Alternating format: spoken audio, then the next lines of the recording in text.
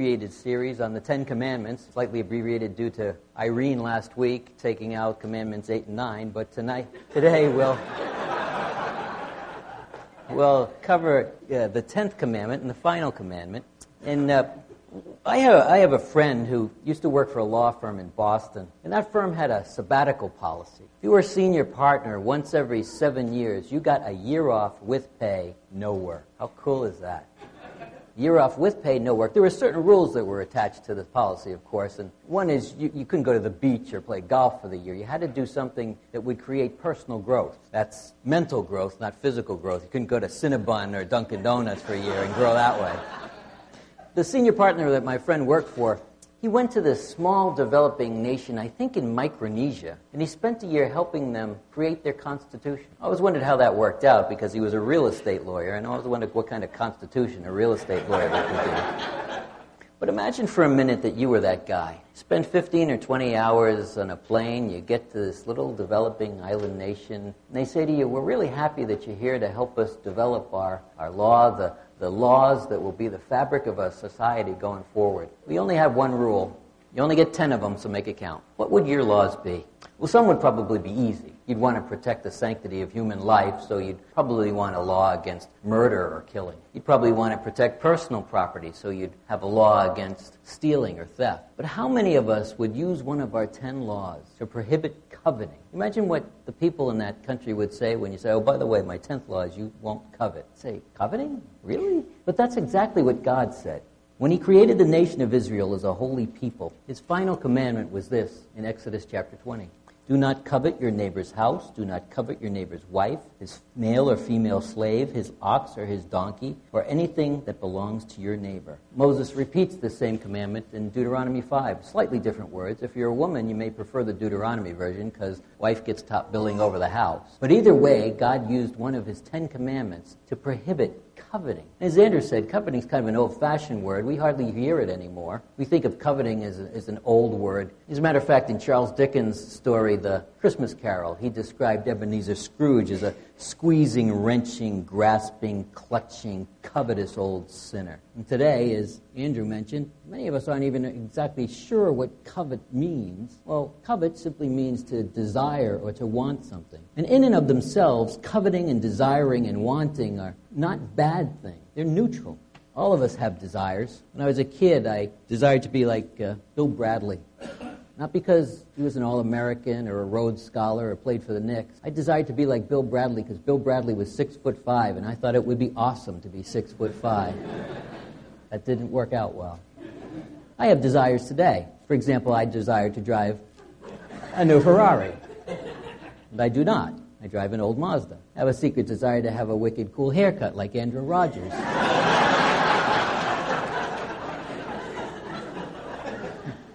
But I do not. I have a wicked uncool haircut like Mr. Rogers.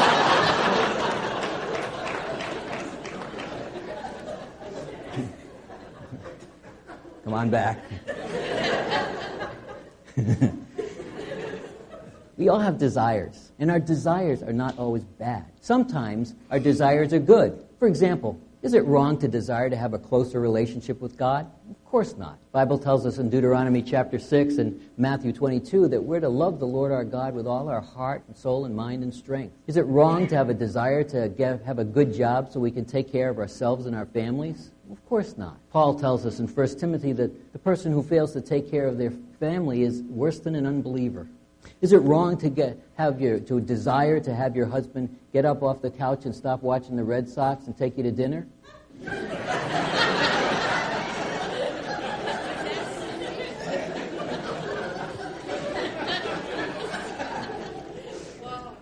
I just started. I've lost control. But I've hit a nerve somewhere. But is that wrong? Of course it's wrong. What's the matter with you? Give the guy a break. Better to live in a wilderness than with a nagging and hot-tempered wife.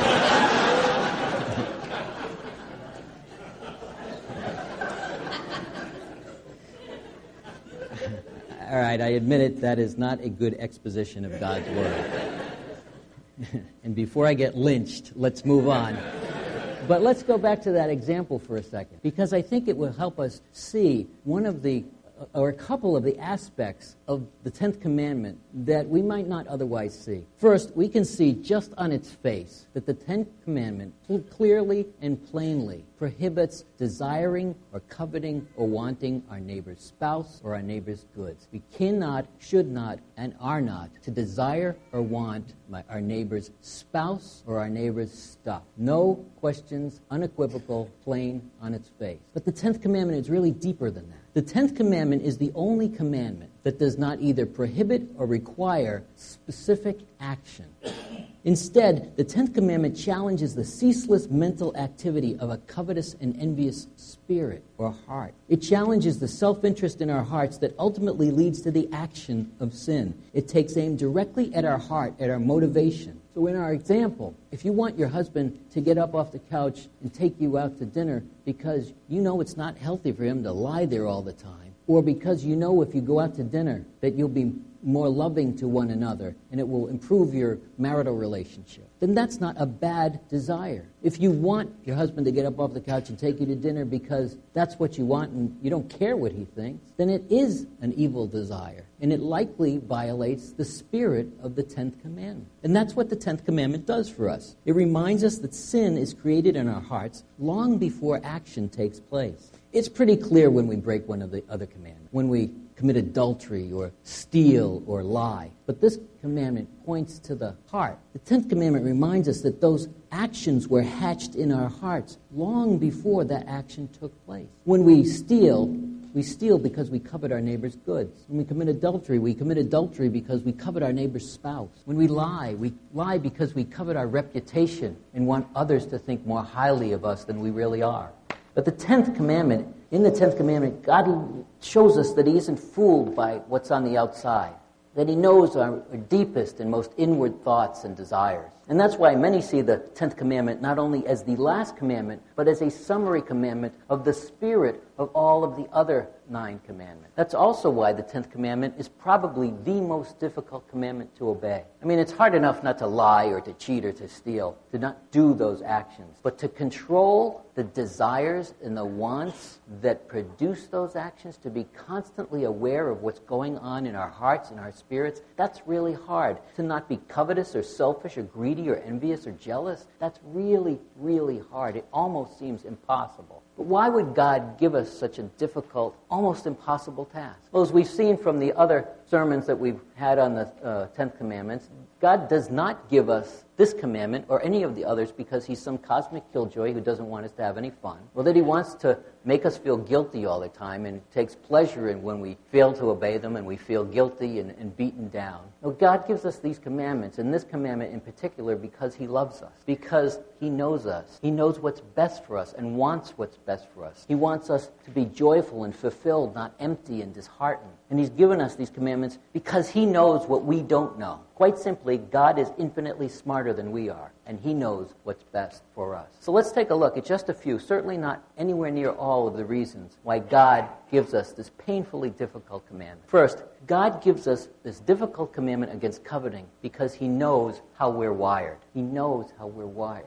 As our Creator, God is intimately familiar with who we are, what we do, and why we do it. God is never has been, and never will be surprised when we are inclined toward coveting. As a matter of fact, the very first sin was a sin of coveting. Look with me for a moment at Genesis chapter 3, verses 1 through 7. Now the serpent was the most cunning of all the wild animals that the Lord God had made. He said to the woman, "Did God really say you can't eat from any tree in the garden?" The woman said to the serpent, "We may eat the fruit from the trees in the garden, but about the fruit of the tree in the middle of the garden, God said, 'You must not eat it or touch it, or you will die.'" "No, you will not die," the serpent said to the woman. "In fact, God knows that when you eat it, your eyes will be opened, and you will be like God, knowing good and evil." Then the woman saw that the tree was good for food and delightful to look at, and that it was desirable for obtaining wisdom. So she took some of the fruit and ate it. She also gave some to her husband who was with her, and he ate it. Eve saw that the tree was good, and she wanted it. She coveted it, she desired it, she desired to be like God, to have what God had, to be who God and only God is. And that one overpowering desire was enough to make them both disobey the single requirement that God had directly given them for life in the garden, and to plunge this world into darkness and sin. God knows that we don't need to learn to covet. It comes naturally to us. The other day I was home with my grandkids, and my 7-month-old grandson was sitting on the floor happily gnawing away on some little plastic toy. And his 2-year-old sister came swooping in and grabbed it away from him and said, "That's mine!" And I thought to myself, whoa, she's usually like the sweetest little kid. Where did she learn that? And I think I figured it out. I think she learned it in the church nursery from your kids.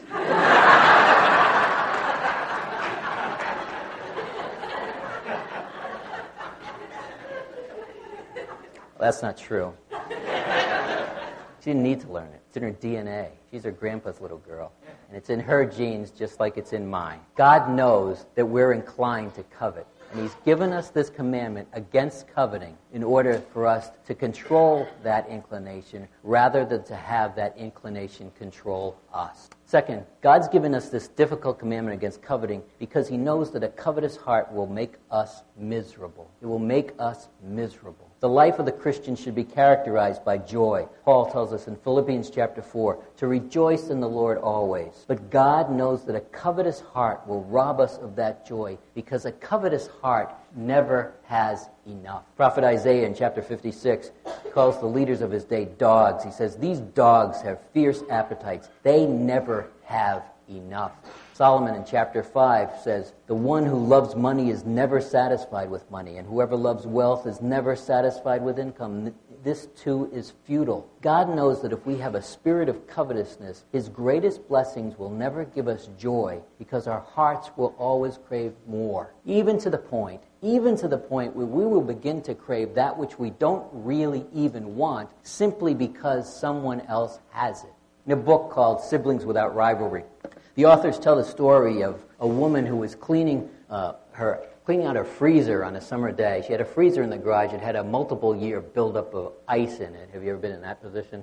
So she was cleaning it out. This is her story. The kids were in bathing suits. I playfully tossed a big slab of ice in the direction of one of the kids and said, "Here, have some ice." Immediately, the other two chimed in. "I want some too."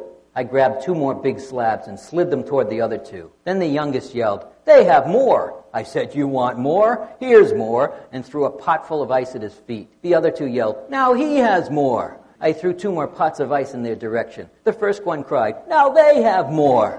By this time, all 3 children were ankle deep in ice and still yelping for more. As fast as I could, I flung huge chunks of ice at everyone's feet. Even though they were hopping up and down in pain from the cold, they continued to scream for more in a frenzy that one would gain an advantage over the other. That was when I realized how futile it was to make things equal. The children could never get enough, and as a mother, I could never give enough. What that woman learned that day, God is known from the beginning of time. He knows that hearts that never have enough, hearts that covet, will rob us of our joy. Third, God gives us this difficult commandment against coveting because He knows that coveting destroys community. James chapter 4 says, "What causes fights and quarrels among you? Don't they come from your desires that battle within you? You desire, but you do not have. So you kill. You covet, but you cannot get what you want. So you quarrel and fight." Listen, coveting makes us cheap because we want to hold on to what we have. It makes us worry because we're concerned about losing what we have. It makes us envious because we want what others have, and we don't. It makes us bitter because we feel mistreated, that we don't have what we want. It makes us greedy and tired because we're always trying to get more. It makes us irritable and dissatisfied with life in general. And so the obvious question is this: what are the odds, what are the chances that a collection of covetous, cheap, worried, envious, bitter, tired, greedy, irritable, and dissatisfied people will produce a community of grace, peace, and love? Not so much. God gives us a difficult commandment against coveting because He knows that coveting destroys community. Fourth, God gives us this difficult commandment against coveting because He knows just how much a covetous heart hurts and offends Him. It's like Andrew said in his children's sermon. What are we saying when we're unhappy with our lot in life, when we're dissatisfied with our lives, when we're envious of others? What we're saying is, God, you're not good. You're not righteous because you haven't given me what I want. And oh, by the way, what you have given me is not nearly enough. How hurtful would that be if someone you love said it to you? And that's exactly what we say to God. Everything we have comes from the hand of God, including eternal life through His Son, Jesus Christ. Yet we covet what we don't have. And we do that because we think that the antidote to coveting is acquisition, when in fact we just learned that the covetous heart never has enough. In fact, the antidote to coveting is not acquisition, it's contentment. Real biblical contentment. Not bitter resignation, not, okay, I'll be content if you really want me to, but real contentment. And real contentment is learned behavior. Paul says in Philippians chapter 4, I have learned to be content in whatever circumstances I am. We need to learn to be content, whatever our circumstances. And listen, there's a whole other sermon here that I can't get into this morning. But we need to learn to be content in our circumstances. In order to do that, we need to be a lot more grateful and thankful. Be a little less competitive and a little more loving. To be more generous. And most important, to fix our eyes, our hearts, our spirit on what is eternal, not on what is temporal. God gives us a difficult commandment against coveting because He knows how much it hurts and offends Him. Finally, God gives us this difficult commandment against coveting in order to push us, to prod us, to direct us, to drive us to Jesus Christ. That's the purpose of all the commandments, but especially this one. Those who are not followers of Jesus Christ, who do not believe, are usually deluded as to their level of righteousness in comparison to a perfectly just and holy God. Do you remember the story in Mark chapter 10 of the rich young ruler? Young man comes to Jesus. He says, how do I inherit eternal life? Jesus says, obey the commandments. Names them off. Young guy says, I've kept all those since I was a boy. Good thing he was talking to Jesus and not to me, because I could not have resisted saying something very mature like, liar, liar, pants on fire. I mean, really, you kept all the commandments since you were a kid. Give me a break. That's not what Jesus said. Mark tells us that Jesus looked at him and loved him. And then he very gently pointed out how deluded he was. He said, okay, sell all your possessions, give to the poor, and come and follow me. And the guy couldn't do it. He couldn't do it because Jesus knew that he had placed his faith and his hope and his trust in his possessions. His possessions were his God. Kept all the commandments since you were a boy. It's Jesus' way of saying, buddy, you never made it past the first one. You're not to have any other gods before the true God. You never checked off the first box. If you were not a believer in Jesus Christ, God has given you this 10th commandment as an act of love to show you the real condition of your heart before a perfect, holy God. To show you that you need a Savior, and that Savior is Jesus Christ. Don't be deluded as to your standing before God. Now, I wish I could say that believers were never deluded, but I can't say that. Believers are usually deluded about their level of obedience to God. For example, the Barna Report claims that 77% of American Christians claim they have not failed to keep the commandment to obey their parents. 48% say they do not violate God's commandment against lying. I spend a lot of time with Christians. Those numbers seem very high. They'd certainly be high for me, I can tell you that. And I think God gives us as Christians this 10th commandment as a way of saying that He's not all that interested in how we appear on the outside or what we think of our own righteousness, but in whether our hearts are right with Him. And if we take an honest look at our own hearts in light of this commandment, even as believers, we'll be compelled to run to Jesus for forgiveness and for the power to be obedient to God's command. Look, if you're a follower of Jesus Christ and you try to obey this commandment or any of the other 9 commandments on your own without the power of Christ, you have 2 alternatives: self-delusion or failure. That's it. We all need Jesus. The very purpose of this commandment, the very purpose of all the commandments, the very purpose of the Old Testament is to point the way to Jesus. Believer or unbeliever, we all need Jesus Christ. The unbeliever needs Jesus for forgiveness and eternal life. The believer needs Jesus for the power of His Holy Spirit to be obedient and sanctified. But either way, we need Jesus. And you know, I can't think of a better 3 words to end this examination of the 10th commandment, or our examination of all 10 commandments, or to summarize the basic understanding or the summing of the message of the 10 commandments than those 3 words. We need Jesus. Let's pray. Father, we see this command that is so difficult to grasp and to obey. And we know that we need to run to you, or else we can never, ever, by our own power, be obedient to your requirements. We are so grateful that you have given us not just things, but eternal life and the power of the Holy Spirit through your Son, Jesus. We are grateful that you have sent him to us. And we put our faith and our hope and our trust in him and him alone to save us, to empower us, to love us. We pray these things in his name. Amen. This time I invite the ushers to come forward and receive our offering.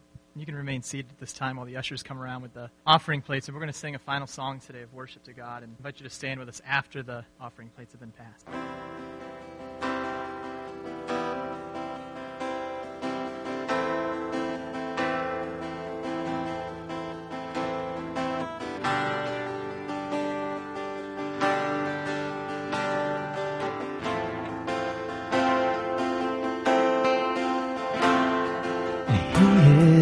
Jealous for me. Love's like a hurricane. I am a tree bending beneath the weight of his wind and mercy.